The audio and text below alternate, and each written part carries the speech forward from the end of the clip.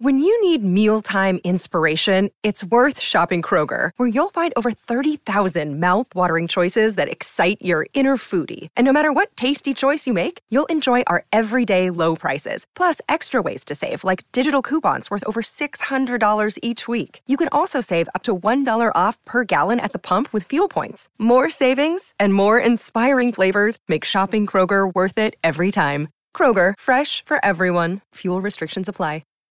Where does Penn State rank among the richest programs in the Big Ten? Is it possible for Micah Parsons to be even better in 2020? Chris Godwin has a decision to make with his number 12 jersey as Tom Brady arrives in Tampa Bay. And Penn State basketball coach Pat Chambers is hopeful he can remain in Happy Valley through 2020 and beyond. I'm Dustin Hawkinsmith from Penn Live. We'll break down those headlines in this edition of the Penn State Update. Penn Live columnist David Jones rolled out Sunday his listing of Big Ten football programs, ranked in order from the richest to the poorest in the league. There were perhaps few surprises when it came to the rankings themselves. Michigan, Ohio State, and Penn State checked in as the three richest programs. Rutgers, Maryland, and Indiana were the three poorest. Jones collected the revenue and expense data from the Equity in Athletics data analysis, which reflected numbers from the 2018 season and the spring that followed. Penn State was 9-4 that year and fell flat in a loss to Kentucky in the Citrus Bowl.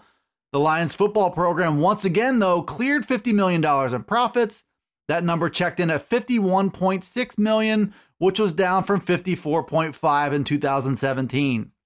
Penn State men's basketball made around $4 million in profit, while the women's basketball program had a $5.1 million deficit. Michigan led the way in the Big Ten in overall revenue with $122.3 million and had profits at $74.9 million. Ohio State saw its profit number drop from $60.1 to $55 million in 2018. Add all of it up, though, and Big Ten athletic programs fared quite well in 2018, and Penn State was once again near the top of that list.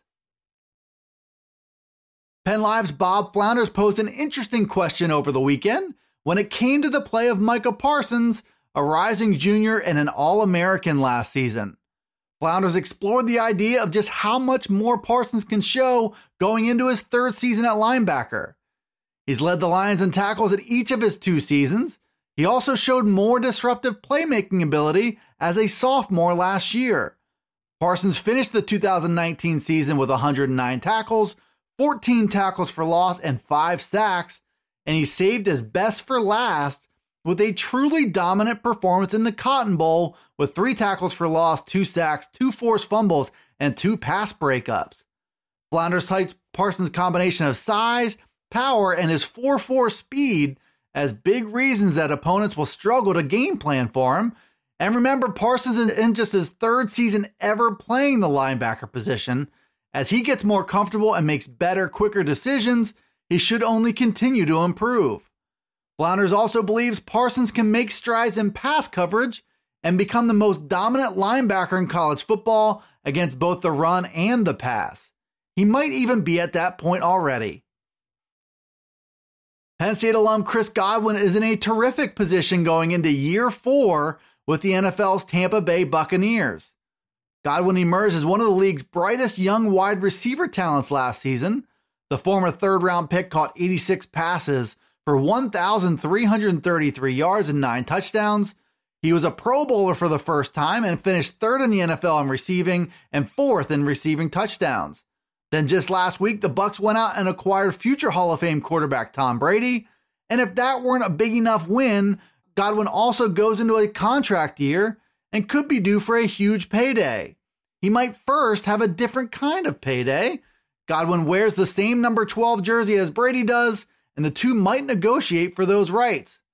Godwin said over the weekend he wants to keep the number, but will give Brady the jersey number if he asks for it, out of respect for him. Meanwhile, Brady has also said that he's considered changing jerseys. Whichever direction this goes, the situation should be a win-win-win for Godwin in 2020. Penn State basketball coach Pat Chambers addressed reporters over the weekend. It was the first time Chambers spoke at length about the Lions season, which was cut short as the NCAA canceled March Madness amid growing concerns over the coronavirus.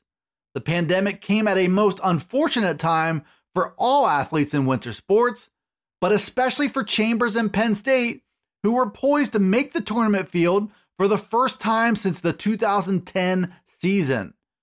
Chambers addressed that abrupt ending and also his status as the Lions coach. It's been a long build since Chambers arrived in 2011, and this season was his best yet. The Lions now have winning seasons in 2 of the past 3, and they come off posting a winning record in Big Ten play for the first time under Chambers, and just the 3rd time since 1990. Chambers said he's hopeful to sign a contract extension to remain in Happy Valley. He also added that he loves what the team has coming back for 2020-2021. Thanks for tuning into the new Penn State Update Daily News Briefing.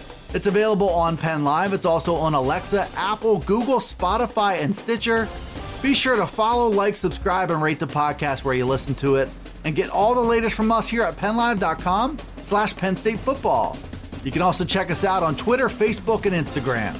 This is Dustin Hawkinsmith from Penn Live signing off until the next Penn State Update.